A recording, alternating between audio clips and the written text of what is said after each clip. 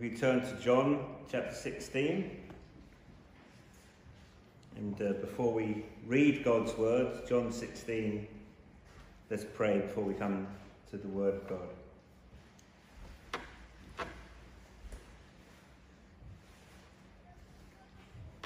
Heavenly Father, Almighty God, let the words of my mouth, the meditation of my heart be acceptable in your sight, O Lord, my rock and my redeemer.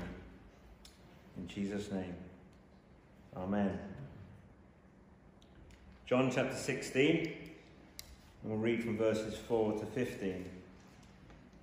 But I have said these things to you, that when their hour comes, you may remember that I told them to you. I did not say these things to you from the beginning because I was with you. But now I'm going to him who sent me, and none of you asks me, where are you going? But because I have said these things to you, sorrow has filled your heart. Nevertheless, I tell you the truth. It is to your advantage that I go away. For if I do not go away, the Helper will not come to you. But if I go, I will send him to you. And when he comes, he will convict the world concerning sin and righteousness and judgment. Concerning sin, because they do not believe in me. Concerning righteousness, because I go to the Father, and you will see me no longer. Concerning judgment, because the ruler of this world is judged. I still have many things to say to you, but you cannot bear them now. When the Spirit of truth comes, he will guide you into all the truth. For he will not speak on his own authority, but whatever he hears, he will speak.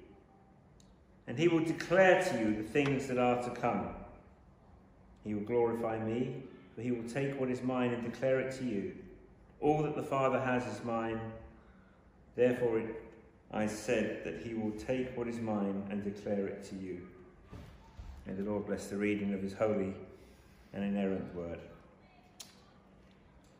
The express purpose of John's Gospel is not a mystery to us, because John himself tells us in John 20 verse 31, but these are written so that you may believe that Jesus is the Christ, the Son of God, and that by believing you may have life in his name. In other words, John, under the direction of God the Holy Spirit, has written his Gospel with the express purpose that unbelieving people might come to believe in the Lord Jesus and follow him all the days of their life. And the clarity of that statement by John is more than matched by the mystery that surrounds the actual facts of God, bringing a person to faith in his Son.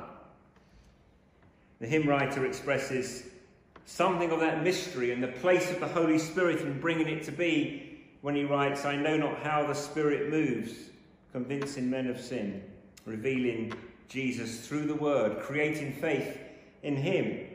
Jesus said in chapter 3 verse 8, the wind blows where it wishes, and you hear its sound, but you do not know where it comes from or where it goes. So it is with everyone who is born of the Spirit. And while, as the Bible makes perfectly clear, the essential elements of repentance and faith are always present in a man or a woman, boy or girl coming to Christ and being saved, there are distinctives in how individuals come to know Jesus. I've often wondered about if there was I don't know if you've ever imagined some of the stories that must have happened in the Bible times. Can you imagine a conversation between the man of John 9, the blind man who Jesus healed, and another healing of a blind man, Bartimaeus, maybe in Mark 10?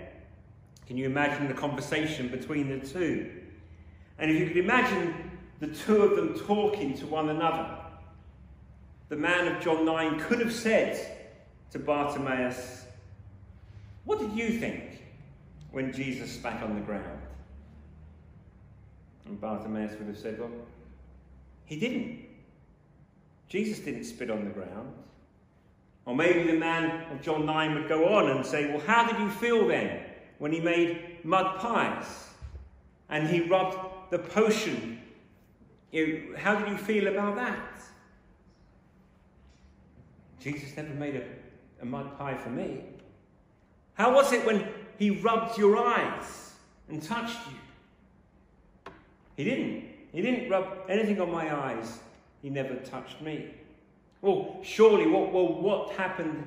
How did you feel when he told you to go to the pool of Siloam and wash? Bartimaeus said there wasn't a mention of the pool of Siloam. Would the man of John 9 say, I'm not sure you actually had your sight ever restored? But both of them were touched, changed, transformed by the Lord Jesus Christ. By the dynamic work of God, unique to their situation and their circumstance. Sinclair Ferguson, in a book on the doctrine of the Holy Spirit, says, the point is that in the varied work of the Spirit, the psychological and emotional accompaniments of conversion are correspondingly diverse.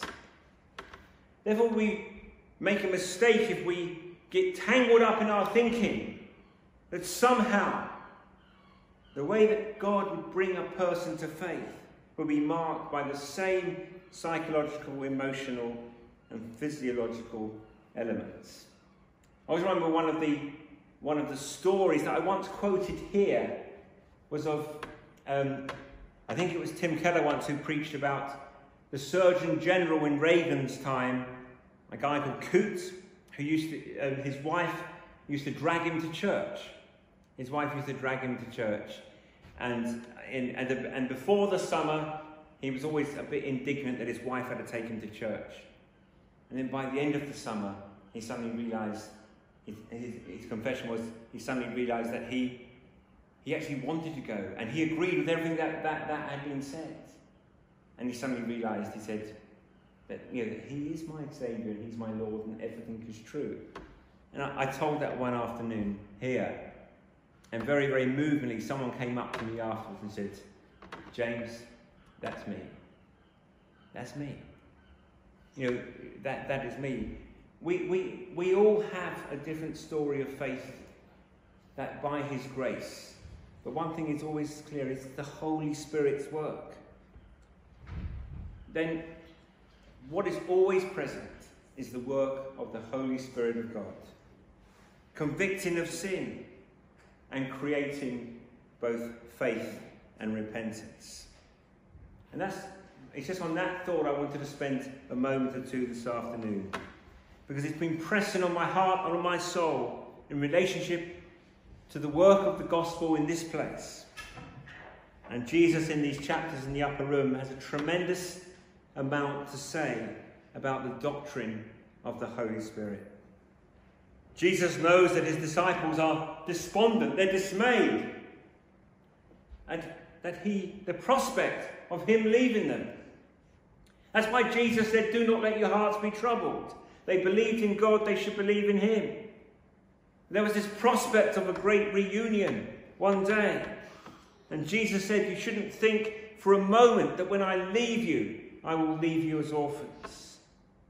It is actually good. That's what Jesus said. And as we saw in our reading in verse 7, I tell you the truth, it is to your advantage that I go away. For if I do not go away, the Helper will not come to you. Unless I go away, says Jesus, the Holy Spirit will not come. Now, why does Jesus say that? This isn't because the new age of the Holy Spirit cannot begin until Christ completes his work. Resurrection, ascension, exaltation. In other words, the inauguration of God's reign begun by Christ will be completed by the Holy Spirit. But only after the work of Christ on earth is finished. So in a paradoxical way, it is better that Jesus left. Now that was hard for the disciples to understand. And it is hard for us too sometimes. If only I could walk with him like they did in the first century, then I would believe.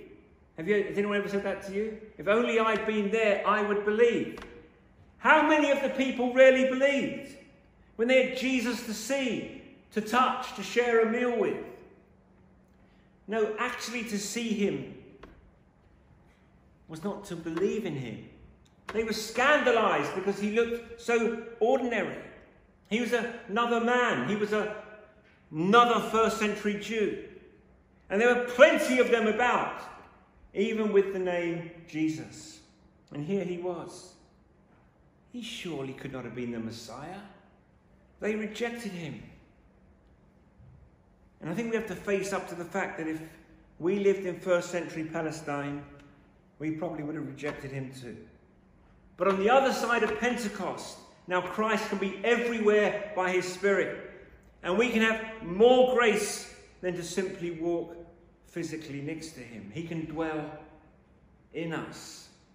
The Holy Spirit doesn't supply the Son's absence. He completes the Son's presence. The Holy Spirit doesn't merely supply the Son's absence. Jesus is gone, you get the Spirit. He doesn't fill the gap so much. He completes the presence. The work of the Holy Spirit is the giant spotlight. J.I. Packer said it so well about throwing a giant spotlight on you, on me, to show us our sin, the dark places of our heart, and a giant spotlight that we might see the glory of Christ. And so the doctrine of the Holy Spirit teaches us the indispensability of the Holy Spirit for everything in Christian experience. And the Spirit's dwelling place is the church.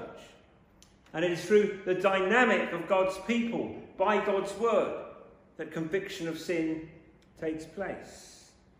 It's simple and yet profound. And the focus is on verse 8. And when he comes, he will convict the world concerning sin and righteousness and judgment. When he comes, that is the Holy Spirit. And when he comes, he will convict the world concerning sin and righteousness and judgment. Concerning sin, because they do not believe in me. Concerning righteousness, because I go to the Father, and you will see me no longer. Concerning judgment, because the ruler of this world is judged. The work of the Spirit is explicitly to convict of sin. That word is used in John 3:20. For everyone who does wicked things hates the light and does not come to the light, lest his works should be exposed. That is the same word translated exposed, convict of sin. And the Spirit's work in the world is a convicting work in two primary senses. The work of the Spirit of God is to prove the world guilty, to secure a guilty verdict against it, to prove, like in Romans 1:20, that men and women are without excuse. That is what the Spirit of God does. He presses on the minds of men and women that despite their rebellion, despite the fact they worship the creature rather than the Creator, despite the great exchange from the truth of God to a lie, they will eventually, by the power of the Spirit, if they are to be regenerate, be convicted of their guiltiness. And the second element is that he will bring the world's guilt home to individuals by awakening individuals to the consciousness of guilt and sin. And that's of vital importance today. We live in a day, I was speaking to someone about it this week, where there's hardly a thing as truth anymore, is there? It's your truth, or it's my truth. And the idea of objective truth is actually vanishing. Where the psychological emphasis of the world has been to deny any valid place to the notion of sin and guilt. Certainly, there's no need for repentance and forgiveness. The world tells men and women that to feel guilty is wrong. That guilt is false. It is a neurosis. There is no basis in it. So the whole world is opposed to the very thing that the Spirit of God comes to do. The Spirit of God comes to convict the world of sin, and the whole world is opposed to that very fact. So if the church succumbs to the world and capitulates to the notions of the world, then it would seek to present a message of the gospel that has nothing to do with sin and definitely nothing to do with guilt. because it is capitulated to the very notion which has been so forcibly taught. But if we are, by God's grace, to submit to the inerrant truth of the Word of God, then we'll stand to confront the prevailing culture with a notion that it largely disregards. And the only possibility that any of us would come to face our guilt is the truth taught by the Lord Jesus here in the 8th verse of John 16. When the Spirit comes, this is what he will do. Jesus says he will convict first of all of sin because men do not believe in me. It is interesting because we're essentially taught that we're great. We're taught that we are awesome. That you are wonderful, that you are great. And the idea of, I'm not really a sinner because I haven't really done anything really bad. Jesus says he will convict you of sin because you do not believe in me. If you listen to Jesus on another occasion in John 3, verse 18, whoever believes in him is not condemned, but whoever does not believe is condemned already, because he has not believed in the name of the only Son of God, because he has not believed in the name of God's one and only Son. There is not a man, woman, boy or girl who will come to faith in Jesus Christ as a result of my ability to articulate anything. The only possibility that anyone comes to faith is that the Holy Spirit of God will convict them that they are sinners because they've chosen not to believe in Jesus. So we can cry, Holy Spirit, come and convict these stony hearts of the fact they do not believe in Jesus. Verse 22 of John 8. The Jews said, will he kill himself, since he said, where am I going? Where I am going, you cannot come. He said to them, you are from below, I am from above. You are of this world, I am not of this world. I told you that you would die in your sins. For unless you believe that I am he, you will die in your sins. Do you know how dramatic that statement is in our pluralistic world? But secondly, the convicted will be in regard of righteousness. Jesus says, because I'm going to the Father. In other words, the Spirit of God is going to convict men and women about the rightness of who Jesus is, that Jesus is both God and Saviour, and Jesus is the only way. The Spirit of God, in the same dimension, will convict men and women of their total inability to earn or merit their salvation. So you can be sure that when a man, woman, boy or girl comes to faith in Jesus Christ, they're not coming and saying, look what I've done. I've managed to do this, and I've managed to do that, and I've managed to do the next thing. This person, whatever they're doing, is not coming to faith in Jesus Christ. Because when a man or woman comes to faith in Christ, they come aware of their inability to plead anything in their case. And when you think about it, it is an amazing thing that a man or a woman should put their trust for all eternity in a crucified Jewish criminal. Believe in the Lord Jesus. Well, who was the Lord Jesus? He was Jewish, and he died as a criminal. He died as a sinner's death. And you're asking me to place my whole destiny in this strange idea? Yes. What confidence do we have that anybody ever will? Our ability to articulate it? No way. The power of our proclamation? I have no confidence in that at all. But only in John 16 verse 8. And when he comes, he will convict the world concerning sin and righteousness and judgment. And that is the mark of the Holy Spirit. And thirdly, it is the Spirit's ministry in regard to judgment.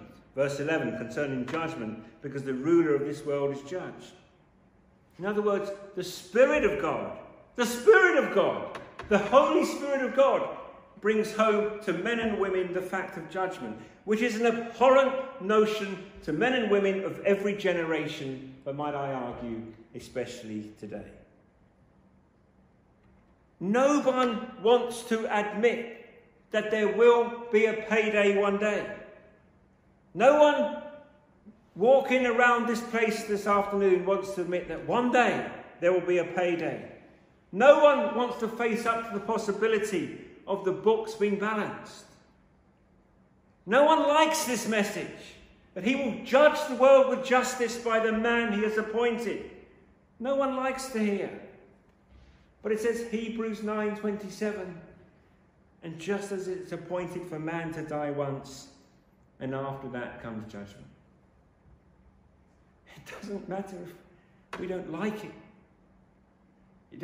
We can't just say, well, is that your truth? No, this is true. Felix and Drusilla didn't like Paul's 3-point sermon when he laboured to expound to them righteousness and self-control and the coming judgment. But that is what the Spirit of God does. The Holy Spirit. Now Jesus is saying this to his disciples in the prospect of a historic incident, namely his departure, his death, resurrection, ascension, and the sending of the Holy Spirit. And it is imperative that we understand John 16 in light of Acts 2. Before we launch from John 16 into our contemporary circumstances. Because Jesus was teaching these men in John 16 in the upper room the very truth which would set them on their feet on the streets of Jerusalem. I love this, brothers and sisters. I absolutely love this. Because Jesus was teaching the disciples in John 16 what they did in Acts 2. What he taught them in John 16, they did in Acts 2. So if you want to understand John 16, you need to read Acts 2 and discover what happened in the fulfillment of what Jesus is saying. In John 16, Jesus says, "It is good for you that I go away so the Holy Spirit will come."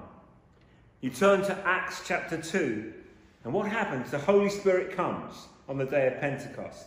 Singularly, uniquely. The event of Pentecost is as unique as the incarnation, the sinless life of Christ, his death, his resurrection, his ascension. It is unique. The day of Pentecost can no more be repeated than any other of these events in relationship to the life of Christ can be repeated, nor need to be repeated. So when we turn to Acts, and we find what Jesus said would happen, if you look at Acts 2:22, Peter stands on his feet. Peter stands on his feet and says, "Men of Israel." I would have loved to have been there. His voice, I'm sure, would have carried, "Men of Israel, hear these words. Jesus of Nazareth, a man attested to you by God with mighty works and wonders and signs that God did through him in your midst, as you yourselves know. This Jesus, delivered up according to the definite plan and foreknowledge of God, you crucified and killed by the hands of lawless men." Where did he get that authority from? Where did this faltering, blubbering, impulsive denier of Christ suddenly get the power to stand on his feet in the middle of Jerusalem? He'd run away. He'd been chided by a servant girl. He denied Christ. He wept bitterly. He ran away. He said, "I'm going to go fishing. I've had enough of this." How did he get on the streets of Jerusalem in fulfillment of the promise of Jesus? Jesus said, "When I go, it will be fantastic because the Spirit will come. Do not go rushing out. You wait until he comes.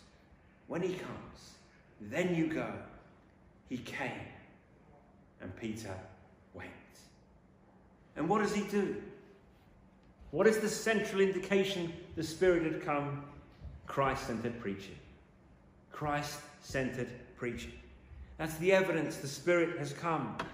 Because the ministry of the Spirit are the very truths that Jesus has explained. When the Spirit comes, this is what he will do. So we're not surprised when we read Acts 2. "Men of Israel, hear these words.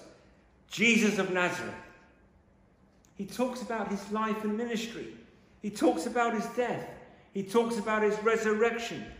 In verse 33 to 36 of Acts 2, he talks about his exaltation. And he wraps it up in Acts 2:36, "Let all the house of Israel therefore know for certain that God has made him both Lord and Christ, this Jesus whom you crucified." And what happens? The listeners are convicted of sin. He says in verse 23, "You crucified and killed by the hands of lawless men. The Spirit of God says to them, 'You know you did.'" And they're convicted in relationship to Christ's righteousness. 24, "God raised him up, loosened the pangs of death, because it was not possible for him to be held by it." And these had been the people going around saying, "That is him. He's finished. It's over. We dealt with him. We hung him on a cross. We can go. We can close it up." The whole plan of redemptive history buried in a Palestinian tomb. And now they're on the streets of Jerusalem. And Peter stands up and he says, "I want you to know about Jesus. And this is what Jesus did." And he says, "Furthermore, he is alive today." And the people who said, "No, he is not," are now saying, "Yes, he is." How did that happen? Because of Peter's power of coercion? Because of the work of the Holy Spirit of God. And they were convicted in relationship to judgment. Verse 24, "God raised him up, loosing the pangs of death, because it was not possible for him to be held by it. And in his resurrection, he declared the condemnation of the prince of darkness, as Jesus had explained would happen." Now, with that little survey of Acts 2, I want you to see verse 37. "Now, when they heard this, they were cut to the heart and said to Peter and the rest of the apostles, 'Brothers, what shall we do?'" How is it that in Acts 2:37 there was such a response? How was it? And furthermore, when will we find that kind of response?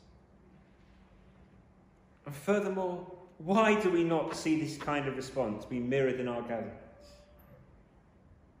The cries of people, at least internally, when our sermons are finished. It's a hard and sorry thing to do. You preach.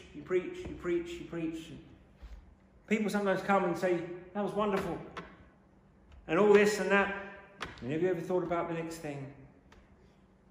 But did you go away and fall on your face and say, "God, just once, come down and stir in the hearts of people and convict them of their sin"?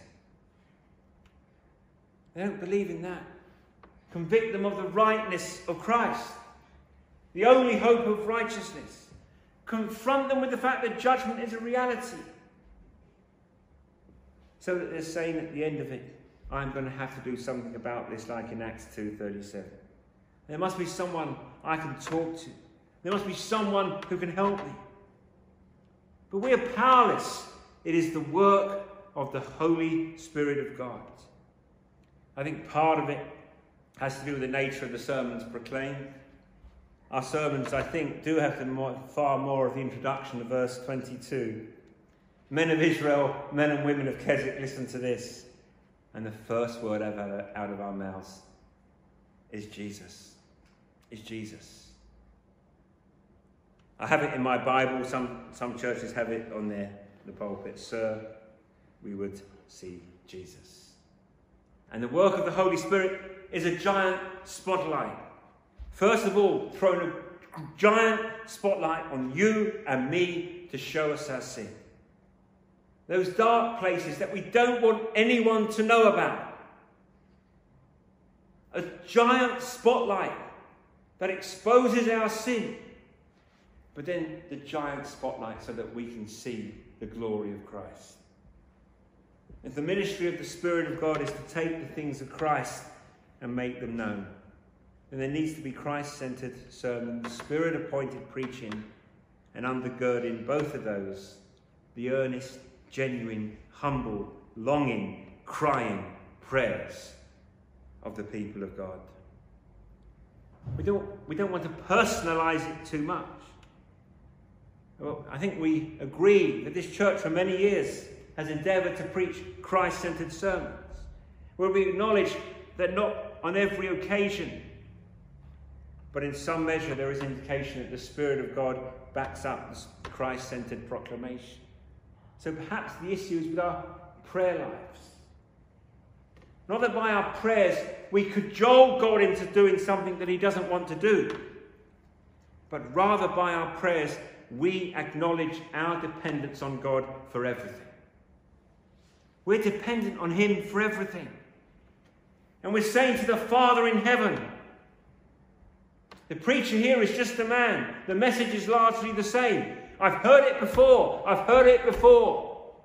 He is repetitive. He is boring. But we're asking that you convict people of the need of Christ. Convict those stony hearts of people who come and just sit.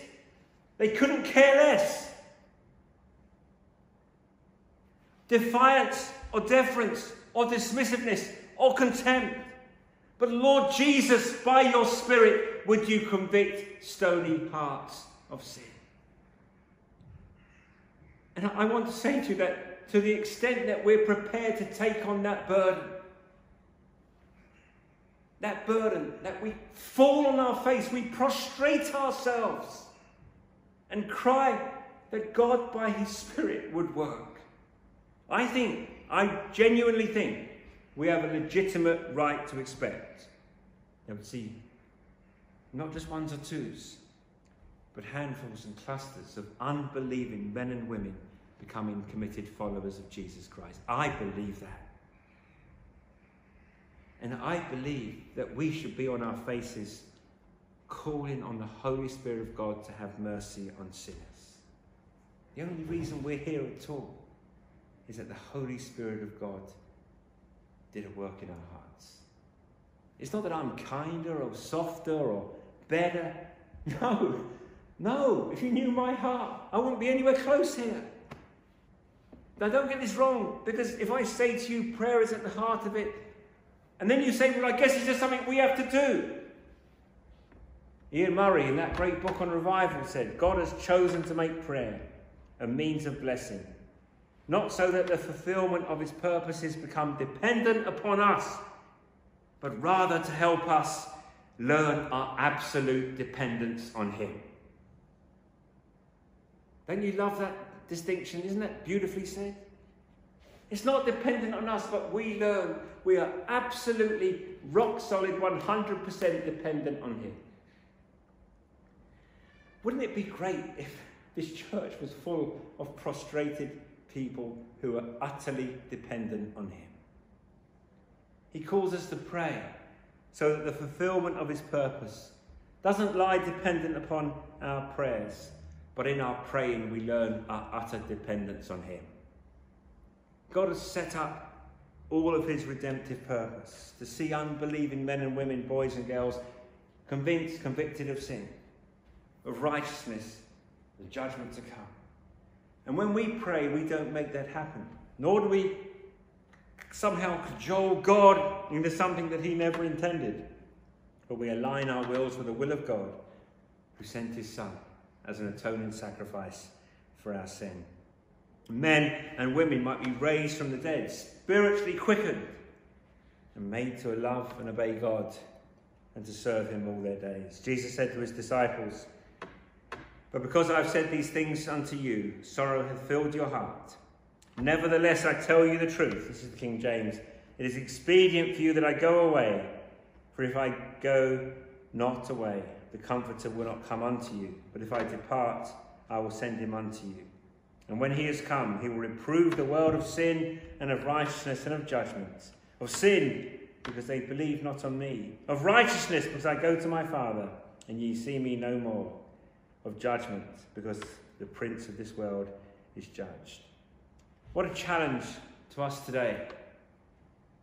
Living in a context where we tend to think that if we just do the right things, complete the procedures, we'll be fine.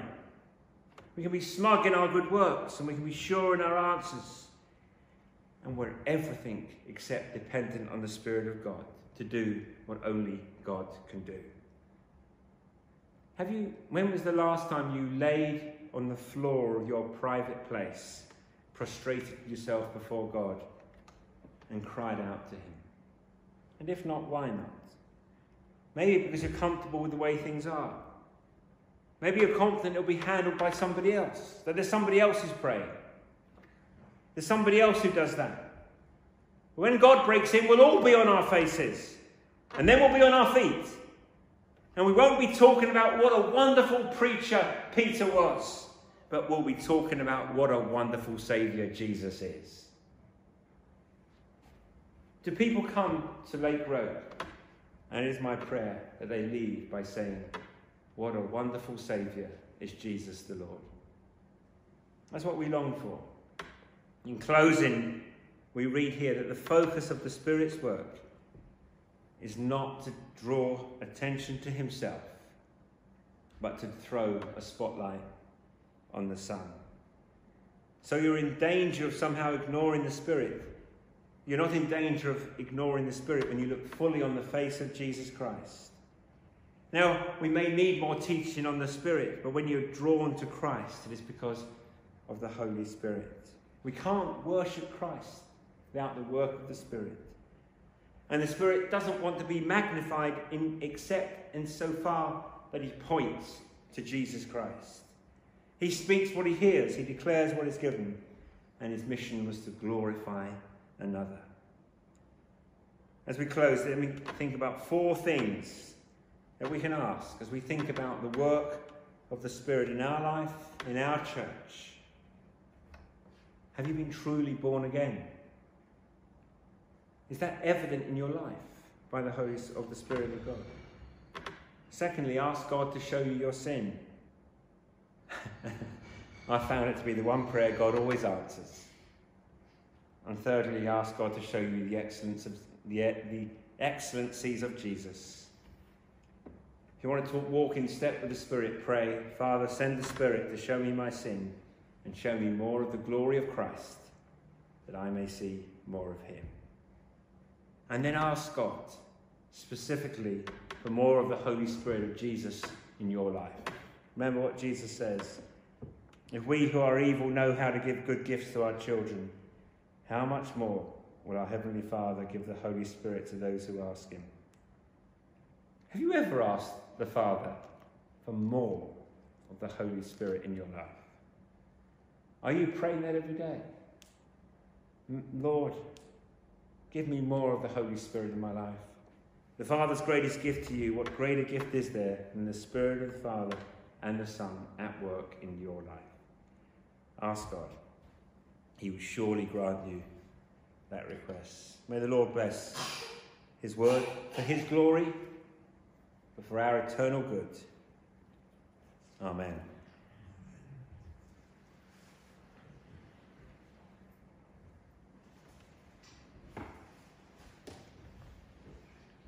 With good news, and we've heard the joyful sound, Jesus saves. Would you stand together and sing with me?